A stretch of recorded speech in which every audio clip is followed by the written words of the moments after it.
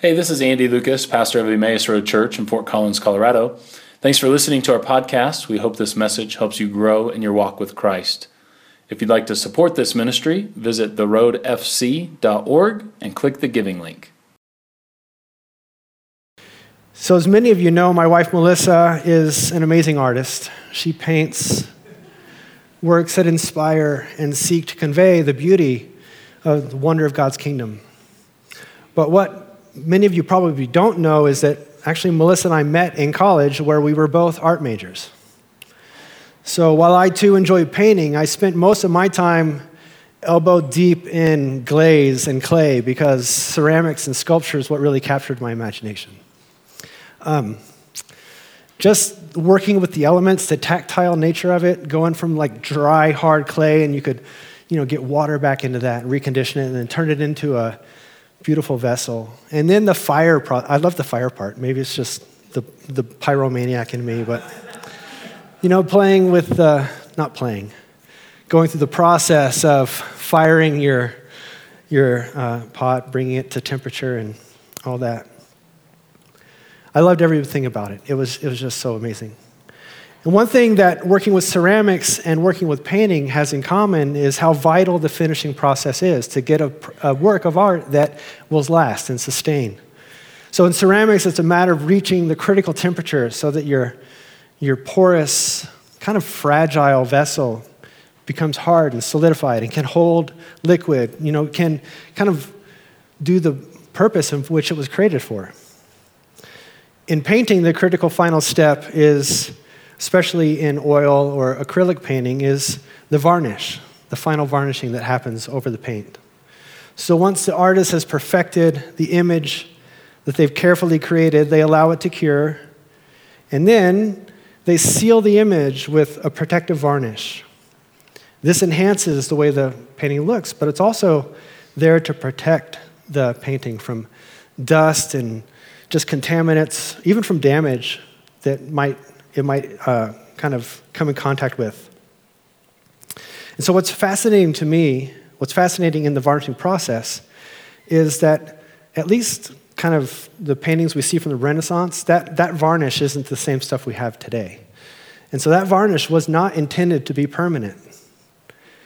For paintings that are intended to stand the test of time, inspiring and bringing awe and wonder through decades or even centuries, those paintings must be occasionally renewed. If left uncared for, the varnish tends to age and it kind of gets this yellowy, dark look to it. They become inundated with dust and grime. The varnish can even crack and damage the original painting that it had been meant to protect. At the very least, it distorts the vibrancy of the original true image. So as you know, I'm the video guy, so we have a video that we can watch here to help demonstrate. And so, conservationists, they must carefully and sometimes arduously work to preserve the original image in order for it to retain its purpose and impact to all those who would see it. They must layer by layer work to remove the years of dust and grime. Is the video working? There we go. They must, with patience and sometimes diligence, work to remove the layers of dust and grime, which threatens to distort the original masterpiece. So as we continue to watch this process unfold behind us, allow me to present an analogy that will guide our time together this morning. In his recent book, The Unvarnished Jesus, author Brian Zahnd says this when thinking about how he considered preaching and teaching of Jesus. I was attempting to remove the layers of lacquer comprised of cultural assumptions that prevent us from seeing just how challenging and compelling Jesus and his message really is. As 21st century Westerners, through no fault of our own, the Jesus that we know is often so buried beneath centuries of cultural misunderstanding that it's sometimes challenging for us to hear and see Jesus for who he really was. Oftentimes, we, the church, even through our best intentions, we've maybe varnished over his image in such a way that it takes care and discernment to recapture the original image, the original message of what Jesus was saying and teaching and demonstrating. And of course, that's what we try to do. That's what us preachers try to do. We try to help kind of unveil that message and bring it back to our memory. So continuing in his book, Brian Zahnd says this: I wanted a Jesus who had been overlaid with so many accumulated meanings as to be impossible to see, to once again announce himself as himself, with the absolute force and sovereign authority, to obliterate the millions and millions of counterfeits that I had developed of him in my mind, in my own understanding. So in other words, with an open heart, with an open mind, and with the Holy Spirit as our guide, we can seek and find the beautiful nature of God that Jesus portrays for all of us to see. And of course, that's what we try to do here each morning, isn't it? We desire to see anew the image of Christ in its pure, true form. And unlike a single painting hung in a single gallery, all those who see Jesus for who he truly is, we're invited to become image bearers along with him of his truth, allowing all those that we encounter to see Christ in us. But we'll hold on to that idea. We'll come back to that as we kind of get further into this scripture. So as we're seeing demonstrated here on the screens before us, with care and patience and determination, you can be amazed at what you find when you investigate the teachings of Jesus. So what do you say? Should we do that this morning? Let's dive in. Let's do that. We'll be using Mark chapter 11 to help guide us. We'll be focusing on verses 27 through 33. So it'll be on the screens for you. Join me as we hear God's word. And again they came to Jerusalem. And as he was walking in the temple, the chief priests and the scribes and the elders came to him and said, "By what authority are you doing these things? Who gave you this authority to do them?" And Jesus said to them, I will ask you one question. Answer me, and I will tell you by what authority I do these things. Did the baptism of John come from heaven, or was it of human origin? Answer me. They argued with one another. Well, if we say from heaven, he will say, then why didn't you believe him? But shall we say of human origin? They were afraid of the crowd, for all regarded John as truly a prophet. But so they answered Jesus, we do not know. And Jesus said to them, neither will I tell you by what authority I'm doing these things. This is the word of God for the people of God. Thanks be to God. Dear Lord, we ask that as we kind of try to unpack this scripture and to consider these words for us and what they mean to our hearts, Lord, once again, we can lay ourselves before your cross and ask that, Lord, you would speak into us, you would guide us, and Lord, you would form us more into your likeness. In Jesus' name, amen. Amen. Well, if you're anything like me and you hear that scripture, you kind of think that Jesus is just being a little bit salty to these guys. And we see him do this from time to time, and usually he's picking on the people who should know better, the chief priests, the religious leaders. But, honestly, it's a pretty valid question, isn't it? So Jesus was living and operating within a pretty well-organized religious system, the Jewish system, the temple system, the synagogues, the education, the rabbis, all that kind of stuff. There was a working order to it. And like any leader of a church or a group, some unknown guy shows up and he's got his 12 followers, his cohorts alongside, and he starts teaching and preaching and saying things that you haven't quite heard before, even doing miracles and seeing crazy things happening. You're going to ask the same question. Tell me about yourself. Where'd you come from? So quick poll, how many how many Hebrew speakers do we have here this morning? No? Okay. All right, how many of you have deep cultural or practical ties to Jewish life and practice and education? No, me either. So we kind of have a lot of work to do here to really understand the story. Because a lot of the things that, the people in Jesus' time and the people that Jesus was talking to, that they understood naturally because it was a part of their culture, a part of their system, a part of their daily lives, we just have no awareness of, no connection to. But with some digging, we can bring some understanding into this story. And really, as I prepared for this message, this brought me so much just kind of awe and wonder. And it was just so encouraging to me that how myself, as a Christ follower, 2,000 years removed from the time that Jesus lived and walked on earth, how is this even possible that we're here together speaking about this man? Clearly something's going on here. Clearly something divine is happening. And we're invited into it. And for me, it was a helpful reminder of the weight, the gravity of what it is we do here. Because it's easy to just get into the routine, isn't it? We love coming together and fellowshipping, and that's great.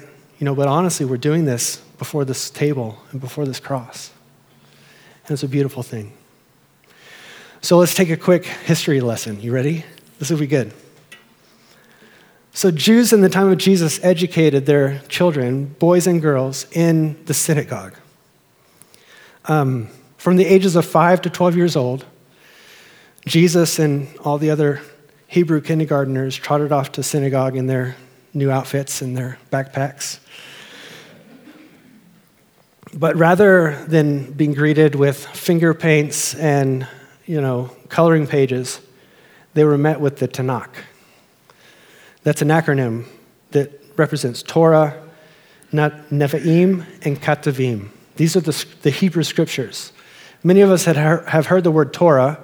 It refers to the first 5 books of the Old Testament that we have in our Bible. The Nevi'im comprises the prophets in our Old Testament, and the Ketuvim is the writings, or things like Psalms and Proverbs and Song of Solomon, those books.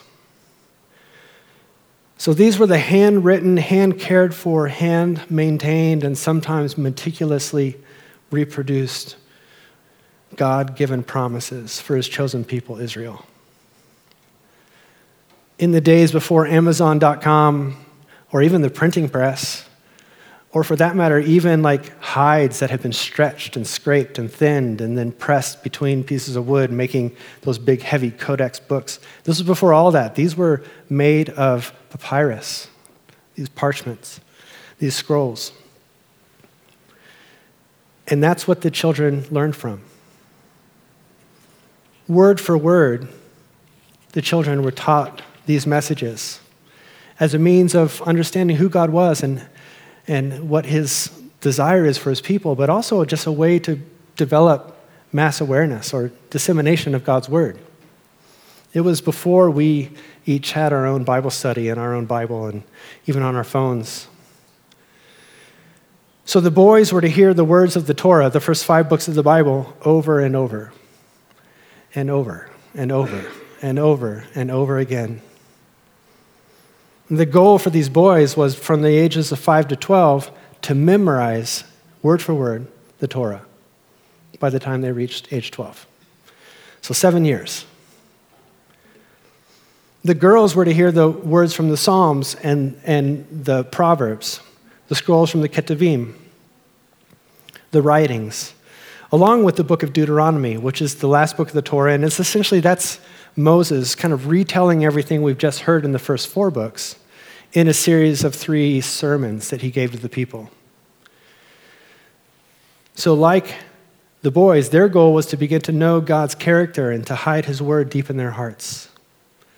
So now, I'm going to probably do this from time to time. A cool side note, you notice when Jesus is talking to women later in his ministry, when he's talking one-on-one with a woman, and he brings up the scripture, what's he quoting from? it's almost always he's quoting from Psalms. It's because that's the connection that they would have. She knows these words. She's memorized them. So he's connecting in a language that she would understand, finding common ground. Anyway, lots of cool little side notes like that. But as girls were developing a foundation of God's story, foundations of upright living, the boys were likewise gaining deep understanding of God and memorizing the first 5 books of the Bible. And if they were successful, by the age of 12, they could travel with their family to the temple in Jerusalem, like headquarters, And they would be presented before the ministry leaders there, the religious leaders. They'd be able to participate in even bringing the family sacrifice for Passover, because, of course, this is the beginning of the Passover when all the children come, everyone makes the exodus back to Jerusalem. And during Passover, families are thanking God once again for the covenant that he made with them, the covenant to guide and direct them, to be their guide. It's a huge milestone in the life of a Hebrew boy. So at the age of 12, where do we see Jesus? In the temple, right? Luke chapter 2 tells us the story. It doesn't give us all the nitty-gritty details, but we do see Jesus in the temple sitting among the teachers and listening and asking questions. So we can surmise, based on the history, that really only a successful boy would have been permitted to sit at the feet of the rabbi, not only hearing, but asking questions. So Jesus had clearly made his goal. I mean, it's Jesus, right? So he wrote it anyway. But sometimes we forget that Jesus was a man, fully God and fully man. I think it will still work for him. Obviously, the Lord inspired and helped him. God helped him. But Jesus was clearly successful at this point. He was beginning the next step in his education. So from the ages of 12 to 15, these young Hebrew school boys and girls would move into the next phase, which is called the Talmid, or the follower, the disciple.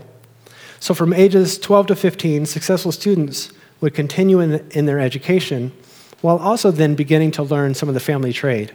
Of course, we know Jesus worked with his father, Joseph, as a carpenter. But he continued in the Hebrew training, the Jewish training, while working alongside his father. And at age 15, students could apply to a respected rabbi to become their disciple or their Talmid. So that would be the next step. You've gone from all the training together, and now you essentially step into the apprenticeship stage. So the Talmid, or the disciple, would begin learning scriptural interpretation. So now they've memorized those words, but now they begin to learn how to tell people what those words mean for their daily lives. These students would also become scribes in the synagogue. So they'd actually kind of, as the apprenticeship implies, they'd be there. They'd, a lot of things going on in the temple, the sacrifices and things, but also like the daily readings, the readings on the Sabbath. So they'd begin working in that fashion, caring for the scrolls, participating in those readings.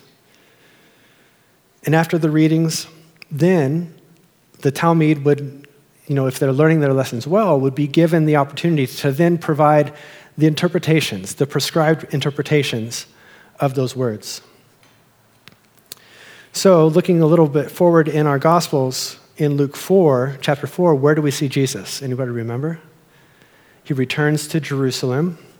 He returns to Nazareth, where he's from, and he's invited to read the portion of Torah for that day. So in Luke chapter 4, verses 16 and on, it says this: when he came to Nazareth, where he had been brought up, he went to the synagogue on the Sabbath day, as was his custom, and he stood to read. So interjecting here again, as a guest Talmid in his home church, he was likely invited to come and do the reading that day. So it was everyone was aware. Here's Jesus, who's been, successful in his Hebrew training and his Torah training, and so let's have Jesus read today. That'll be great. And so Jesus was handed the scroll of the prophet Isaiah.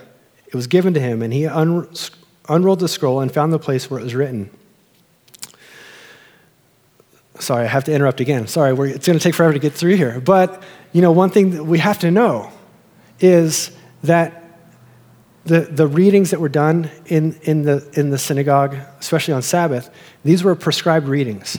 So much the way the church today uses lectionary to guide our story throughout the year, the Jews used a prescribed set of readings. And so when Jesus opens the scroll of Isaiah and finds the passage, it's not necessarily Jesus was seeking out a passage that was going to make his point and drive it home and like everybody would be in awe.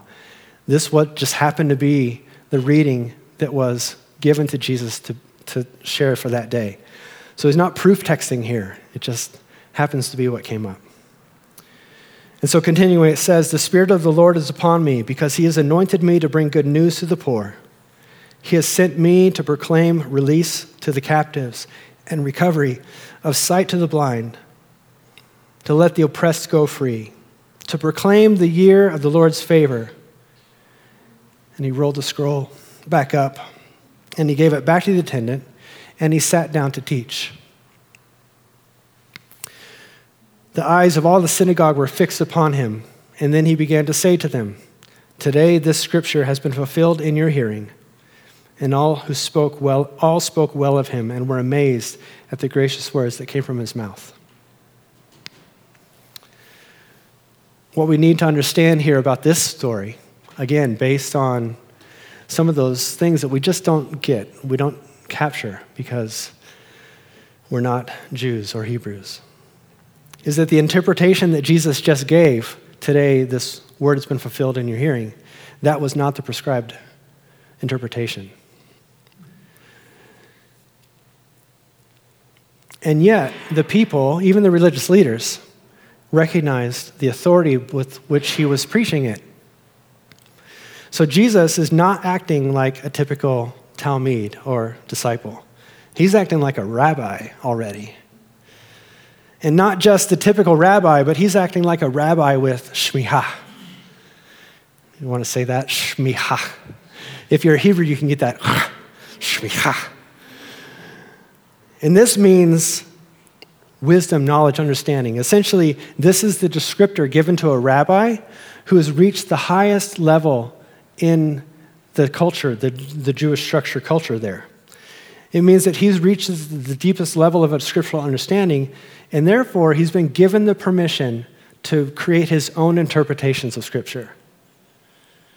So he knows the word by heart. He knows the prescribed meanings.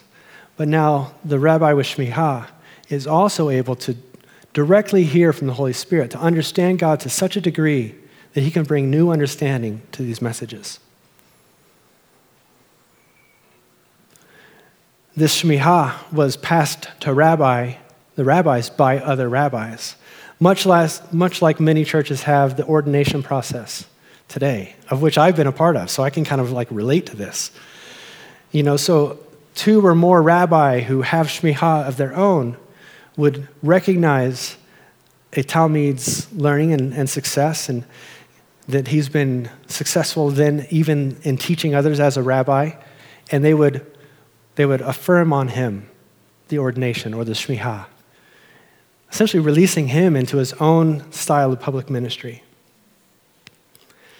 And so back to our passage in Mark, the question that those religious leaders asked was really a valid question.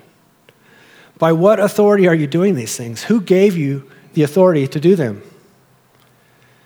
After all, here is a rabbi with his own group of Talmud speaking uncommon interpretation of Scripture and conducting miracles. So now, back to that salty answer that Jesus gave. Most rabbi, when asked a question by either their Talmud or even one another, it was kind of custom. It was really common to answer a question with a question. So this isn't Jesus just being sassy. I mean, you answer a question with your own question that demonstrates your awareness, your knowledge of what's being asked, but also reveals the answer in such a way that the person, by answering your question, they get the knowledge of what they were asking, but they get it in a way that they are interactive with. So when Jesus said, when he asked about John's baptism.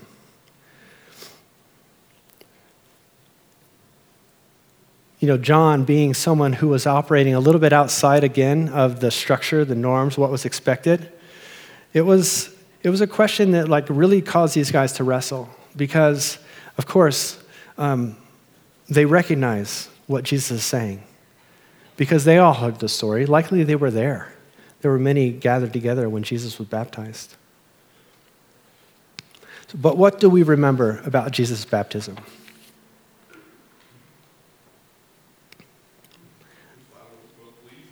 His Father was well pleased. We heard the voice of God directly, right, Jay? So in Matthew 3:16, we hear this. And when Jesus was baptized, just as he came up from the water, suddenly the heavens were opened, and he saw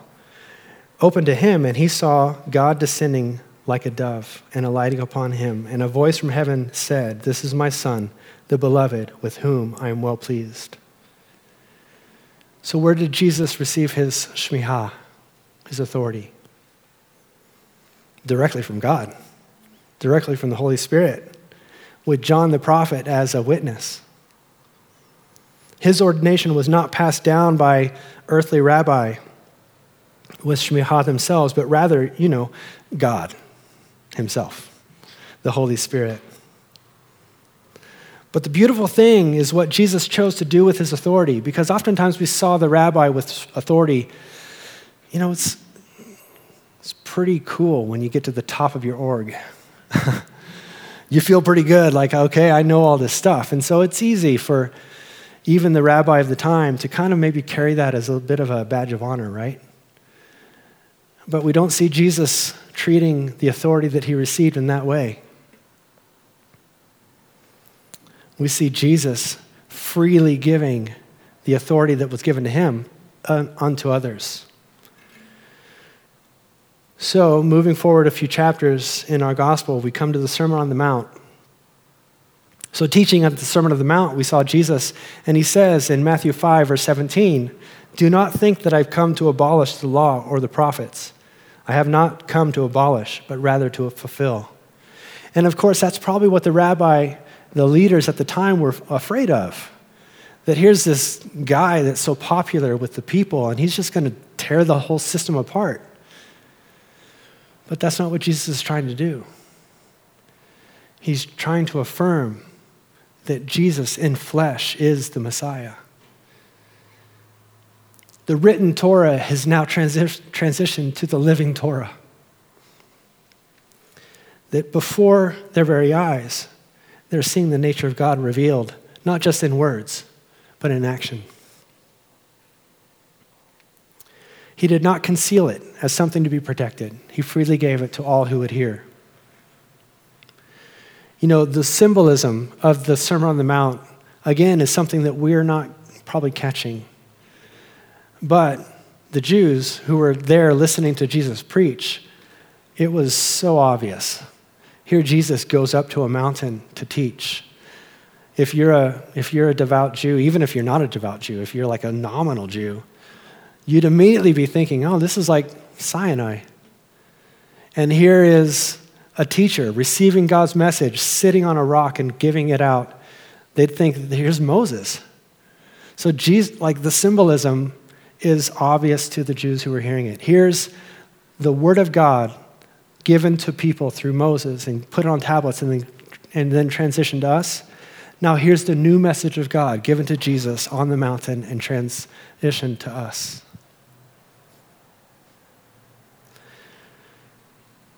And Jesus passed that authority on. He chose 12 disciples to give his training, to allow to follow him 24 hours a day, to teach them like all the other rabbi did. So they worked just like the other rabbi did. But again, Jesus kind of had to do it with his own flair, his own twist. So again, remembering how it works, the Talmud, the person moving into apprenticeship, they might seek out the various rabbis, and maybe I'm sure there was one popular rabbi that had all the guys going to him, and then there's the other ones. But, if you were wanting to be the apprentice, you would go and apply yourself to the rabbi. You would kind of demonstrate what you've learned. I'm sure there'd be some hard questions. You'd kind of have to interview. And if you were accepted, then you could then become his follower. They would follow the rabbi 24 hours a day, sitting at their feet, literally being covered in their dust as they walked down the road. And the goal was to become just like their rabbi. To even understand like their mannerisms, the way they talked, the way they conducted themselves outside of the public's eye, the way they prepared themselves for rest, the way they took their coffee, I don't know. You know, you would do it just like the rabbi. So how did Jesus conduct it? Do we see Jesus kind of waiting in the temple while like the Talmud kind of lined up and were able to present themselves? No, we see Jesus going to the shores of the lake and calling out, hey, put out your nets and then follow me. Jesus chose us. And who did he choose? He didn't just choose the best students. He didn't go to the synagogue, the temple, to see who was there, like working on their Torah portion. He went to the dropouts, the ones working in the trade, because the ones working in the trade were the ones who hadn't quite made the cut. So they, didn't quite make it to be the Talmud, the apprentices. So at the age of 15, they went full-time into the family trade. And that's who Jesus went to. Again, demonstrating that the authority that God desires to transmit to the world isn't just for a select few, it's for all of us. Matthew chapter 10, verse 5, it says, "These 12 Jesus sent out with the following instructions. Go nowhere among the Gentiles and do not enter the Samaritan towns, but rather go to the lost sheep of the house of Israel. And as you go, proclaim the good news. The kingdom of heaven has come near. Cure the sick, raise the dead, cleanse the lepers, cast out the demons." So Jesus is passing his authority on to the 12. And it's almost like, he's not gauging this, but, did he send them everywhere? No, he sent them just to the Jews. He said, don't go to the Gentiles, don't go to the Samaritans, go to the lost sheep among our own people and share the word. Again, compelling them to come and see the Lord, for he is good. So that's when he sends the 12 out. And just a few verses later, in Luke chapter 10, it says, "And after the Lord appointed 70 others, he sent them out in pairs to every town and place where he himself intended to go. And he said to them, 'The harvest is plentiful, but the laborers are few. Therefore, ask the Lord of the harvest to send out laborers into the harvest.'" So you're catching the pattern, right? The momentum is beginning to build. Not only is Jesus giving authority to teach and to preach, but he's also actively participating in God's kingdom, charging into the world and redeeming brokenness. We're starting to see healings. We're starting to see people released from demonic captivity. We're starting to see miracles. And it's not just Jesus doing these miracles. It's his followers. John chapter 14 says, "Very truly I tell you, the one who believes in me will also do the works that I do. And in fact, they will even do greater works than these, because I am going to the Father. And I will do whatever you ask in my name, so that the Father may be glorified in the Son. In my name, you ask me for anything, I will do it." Coming out of the last few weeks, we've been studying the concepts and thoughts of prayer. In this verse and what we've learned in that series on prayer leads us to ask the question, at least I asked the question of myself. I've had plenty of prayers that I've asked in Jesus' name and it didn't happen. Jesus isn't giving us like the secret trick. Like those guys are just doing it wrong. They're forgetting to say in the name of Jesus. It's not like, It's not like you're getting a secret pattern here. But what he is revealing is that when you ask for things that are within the Father's will, then he is able to participate in that. And does that mean God's not willing certain people to be healed? I don't know. This is one of those big things that we can get into. And we kind of did that in our series on prayer. But what he is saying is that the authority that Christ operated in, that same authority is given to us. And that we're asked to live into that authority in faith. Finally, in some of the final words that Jesus shared with his followers in the Great Commission, Matthew 28, it says this. And Jesus came and said to them, all authority in heaven and on earth has been given to me. Go, therefore, and make disciples of all nations, baptizing them in the name of the Father, the Son, and the Holy Spirit, and teaching them to obey everything that I have commanded you. And remember, I am with you always, to the end of the age. And here we stand today, beneficiaries of that authority that Jesus passed on to the 12, to the 70, that then the momentum started growing. We see people like the Apostle Paul in his journey on the Damascus Road, one who had been persecuting and killing followers of the way. God come and interact with him in such a way the scales fell off and the authority of heaven fell upon him. You know, there's story after story after story of people being faithful to the authority that God gave them. And now we get to be beneficiaries of that. You know, we're clearly centuries away of familiarity, and we have centuries of cultural distance from Christ. But we're reminded that God never intended for the good news, the message of Jesus, to be guarded and carefully doled out by a special few. It's a message and an authority that's freely given. Freely as we received, freely shall we give. So my challenge for us today is this. May we renew the way we think about the life and the gospel of Jesus. May we see its truth and potential with fresh eyes, unburdened by the dust and grime and familiarity and false assumptions.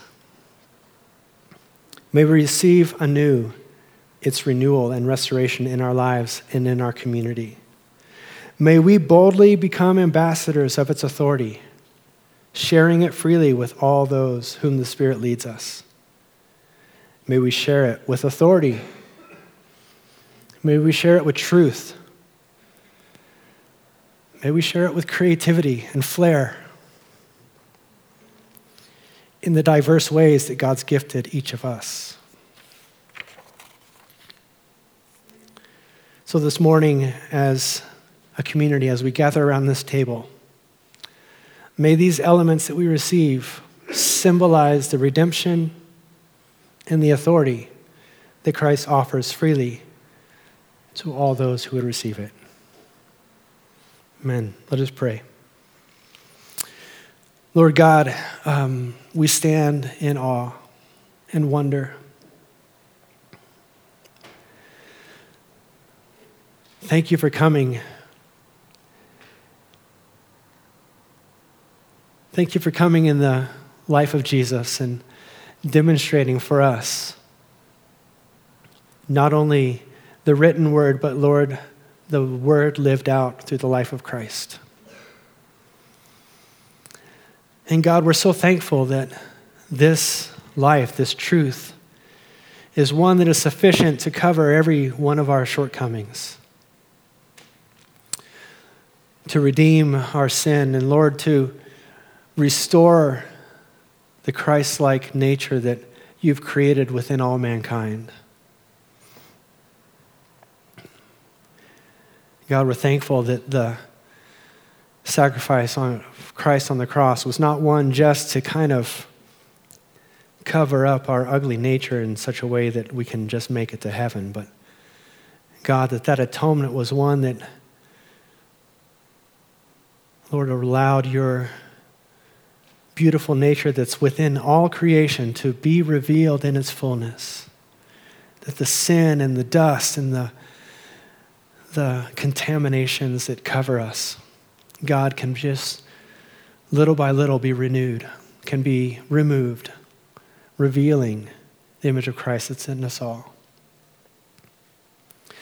And God, we're thankful again that the authority that Christ operated in, the authority that, Lord, he experienced in his ministry was not an authority to be guarded, but an authority to be freely given to others. And that God, you've invited us in to that life. That you've invited us in to be members of your family, to be a part of your kingdom, to see your goodness and your mercy and your healing and your restoration come to our environments, our workplaces, our homes, our communities, through the Christ living in us. God, may we endeavor to see you for who you truly are. And that might be hard at times. It might mean a little extra study. It might mean passing off or like setting aside assumptions that we've carried for so long in order to see you for who you are. And God, in that work, we ask for your help and your grace. We praise you in Jesus' name. Amen.